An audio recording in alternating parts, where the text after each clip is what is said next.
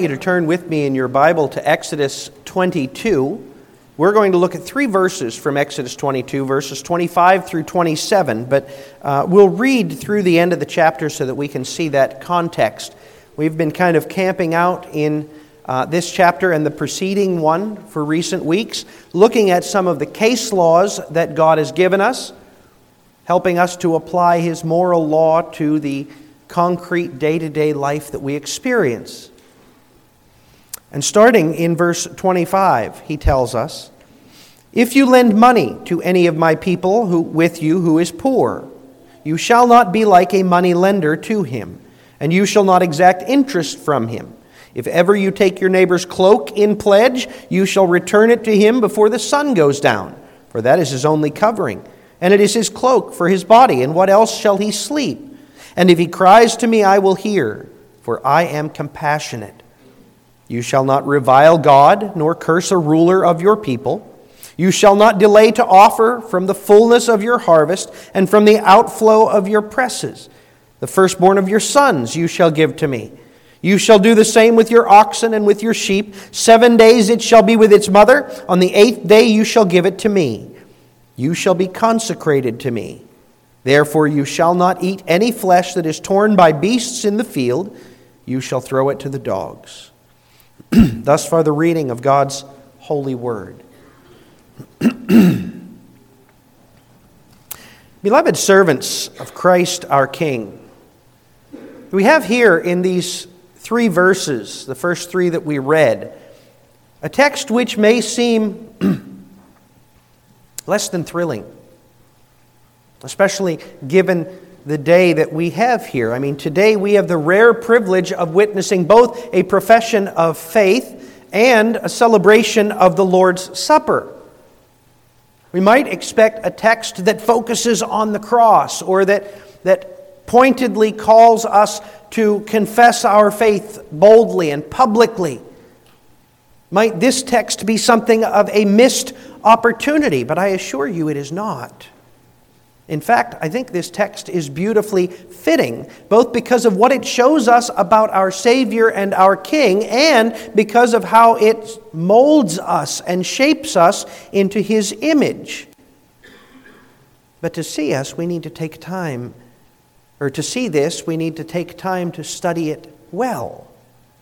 As I said, this is one of those case laws that God has given us that helps us to apply His moral law, summarized in the Ten Commandments, to the realities of life.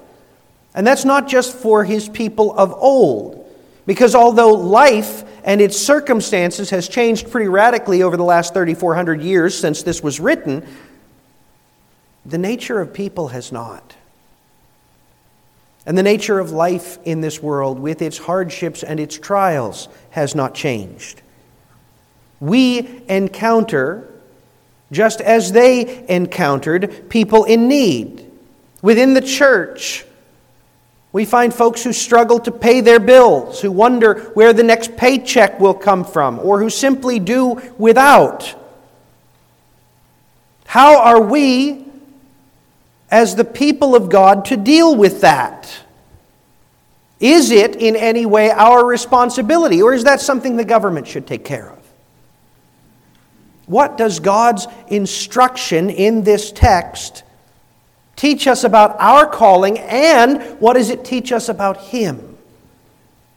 My friends, God gives important, I would even say essential instruction to guide us in these matters. And the heart of His instruction is quite simply this, that the God of mercy requires mercy toward His poor servants. That's our theme. The God of mercy requires mercy toward His poor servants.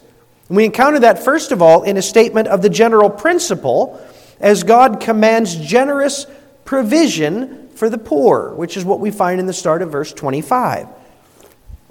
The Lord begins in verse 25 by showing us the nature of the need. Someone needs a loan.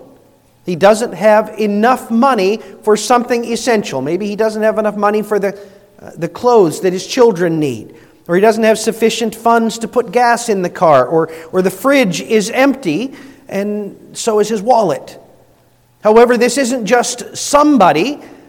God identifies this as one of his people, an Israelite, a member of the church. This is one whom God has set apart to himself. It is a holy one. And that means that God has taken a personal interest in this person. And yet the person is poor. That doesn't necessarily mean penniless, but it does mean the person is lacking in an essential way. God has seen fit. God, in his sovereignty, has seen fit to withhold something this individual needed. Now, it's not explicit right here, but the implication of this verse, the command of this verse, especially as we read it in the context of all of God's Word, is that you are called to help him. Because you see, we serve a sovereign God. And so when one of his people is in need, when one of his people is lacking, God didn't make a mistake. God didn't forget to supply his need. God ordained for that individual to be lacking. And he also ordained for everything that you have to be in your possession. Which means if you're not lacking, he ordained that. If you have an abundance, he ordained that. And he also, in his sovereignty, ensured that you would learn of this need. In this case, it seems that the individual has come to you asking for a loan, asking for your help. God orchestrated that. Now you, having seen that need, have the freedom to simply help, to give him what he needs. God does delight in the generosity of his servants. However, that's not always the best course of action. It may be that while you can help at the moment, you're living pretty close to the edge also. You can't really afford to do away with, from what you can tell, you can't do away with what he needs, but you can give it as a loan. Or it may be that looking at him, looking at the humility that it took simply to ask for the loan, you recognize that giving it to him would be demoralizing. That he desires to pay it back. And so there is no sin in doing as the man asks, in giving him a loan. However, and here is the principle, we must not loan the money like a moneylender. Now that might seem a little curious. I mean, if I loan the man money, am I not necessarily a moneylender? But the Hebrew word here doesn't focus on the fact that you loaned him something. It focuses on the fact that you're profiting from them. We might better render it, you shall not be like a banker to him. The point is, God doesn't want us making a profit, getting income from our needy brother. Now, to be clear, it is not morally wrong to make your living as a banker. It is legitimate to loan people money with the promise of being repaid a greater amount of money. That's how bankers work. That's how investment brokers work. And that's legitimate for most of the voluntary loans people take out. If you're getting a loan to buy a bigger house, to get a newer car, or to start a business so that you have the capital to get the tools and the various resources that you need to get the business off the ground. There's nothing wrong with a loan that brings profit in that case. But this text is very different than that, isn't it? This is the person seeking the loan is a person who needs something essential. And he's a fellow believer. In that case, God says we are not to see this as an opportunity to make a profit. You're not to treat him as a banker would, but rather you're to serve the Lord by showing the needy one mercy. And that, after all, is the calling that God always lays upon his people. Leviticus 25, verse 35 expands on this verse, says, if your brother becomes poor and cannot maintain himself, you shall support him as though he were a stranger or a sojourner, and he shall live with you. Psalm 37, verse 26, the righteous man is the one who is ever lending generously. Proverbs 19, verse 17, whoever is generous to the poor lends to the Lord. In fact, Jesus in Matthew 25 says that when we meet the needs of those whom He sets before us, when we give food to the hungry and water to the thirsty, when we clothe those who are naked or visit those who are sick, we're actually giving to Him. And therefore, God commands us to be generous in the way that we provide to the poor. It's not a question of whether we help, but of how. You shall not be like a moneylender to him.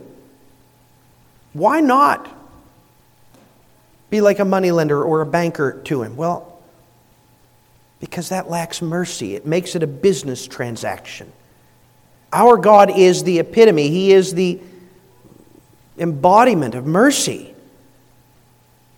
And He has called us, whom He has set apart for Himself, to reflect His merciful character. I mean, think about it. We deserve, because of our sins, we deserve nothing but scorn and wrath. And yet He shows us love and faithfulness. And He wants us to reveal to others the mercy He has shown to us, especially to those whom He loves. But if we act without mercy, if we see our brother's need as an opportunity simply to make more money for ourselves, we make a mockery of the image of God. So in the second section of our text, God gets really practical in what it looks like to lend money to this poor brother without being a banker toward him. And He shows that by condemning greedy profiting from the poor. The first example He gives us involves charging interest on the money you loan to your brother. Now, little ones, do you know what interest is? Interest, that's how a banking transaction works. You go to the bank, you borrow a certain amount of money. Say you want to buy a car. It's a used car, but it's a nicer used car. Maybe you borrow $10,000 from the bank. Now, you're going to borrow it for a certain amount of time at a certain interest rate. Say you borrow it for 5 years at 5% interest. As you pay that money back, you're not paying back just what you borrowed. You're paying that back plus a little extra. That's the interest. So that at the end of those 5 years, you'll have paid back that $10,000 along with about $1,300 worth of interest. That's the profit that the banker makes. That's the interest.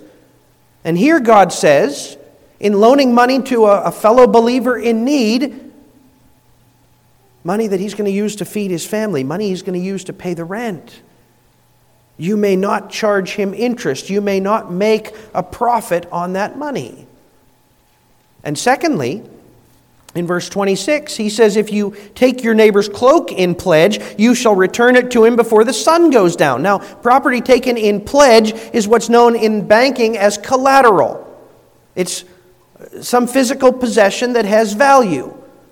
If you hand over that pledge, that collateral to the banker, when you pay back the money, he gives it back to you. Or it might be, if it's something bigger like a house or a car, that you just give them the certificate of ownership. And when you've paid back the loan, then they give you that back. But if you don't pay back, if you don't repay the loan, then the lender now owns that collateral, that pledge. Well, here, the person uses his cloak as a pledge. Now, the cloak in question was a big piece of heavy-duty cloth that folks used, especially working class folks, they used as their outer garment.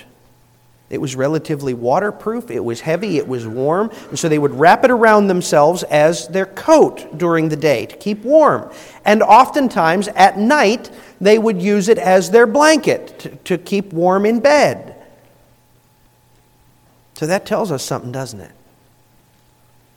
If this man's collateral is literally the clothes on his back, he has nothing of value. He has nothing else that he can put up. He has no livestock.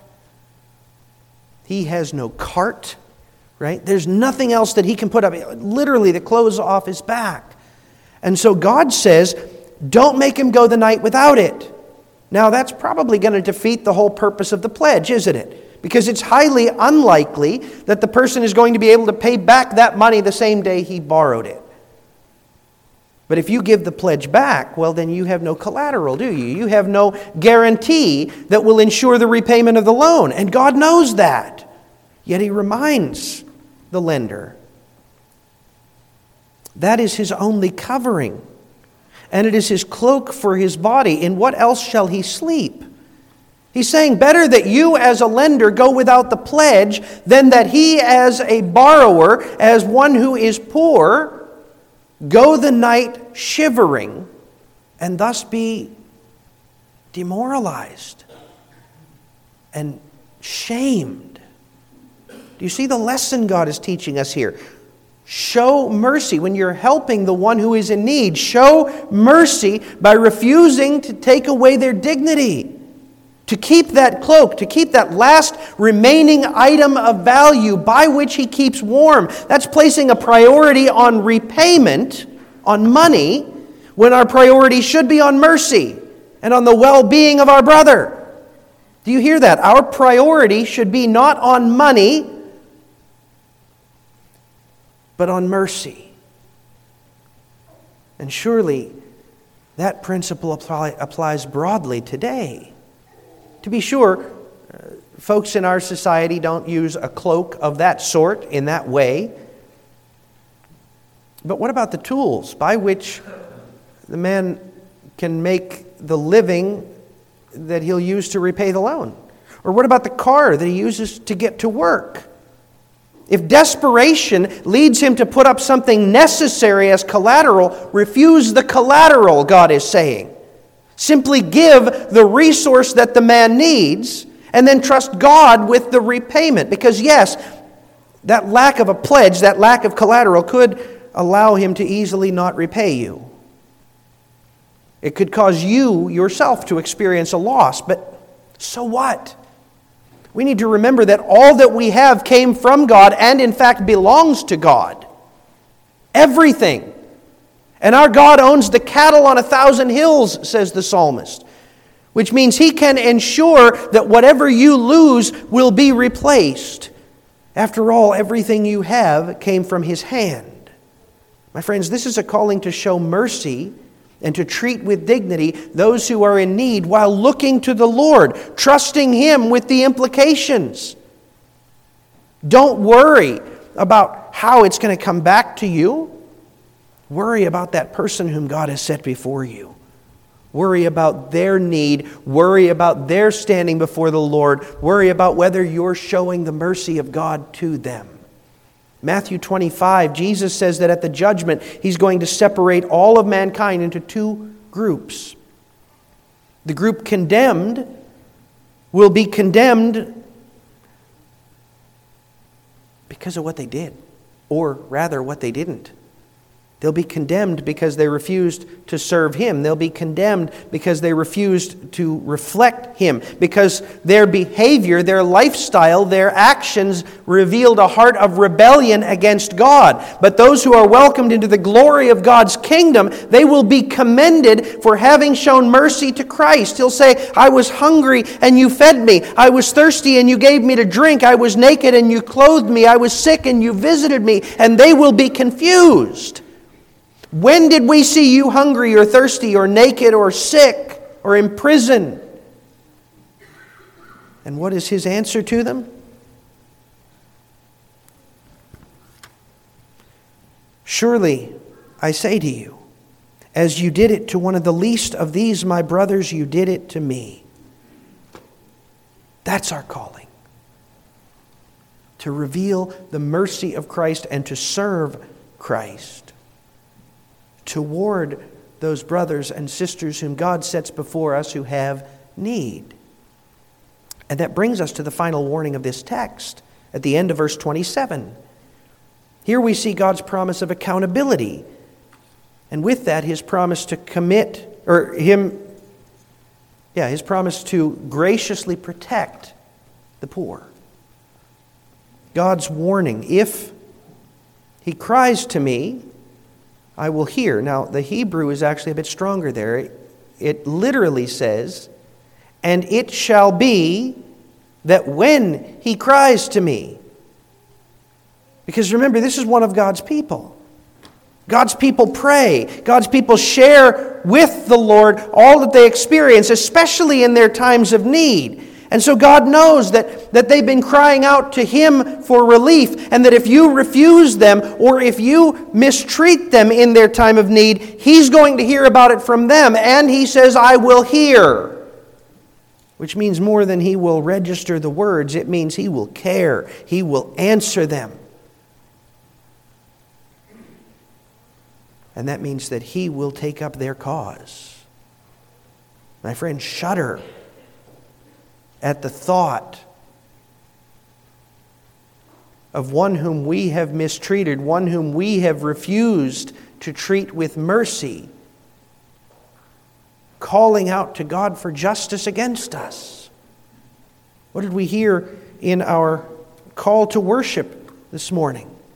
He delivers the needy when He calls, the poor and him who has no helper. He has pity on the weak and needy and saves the lives of the needy. From oppression and violence He redeems their life. Precious is their blood in His sight.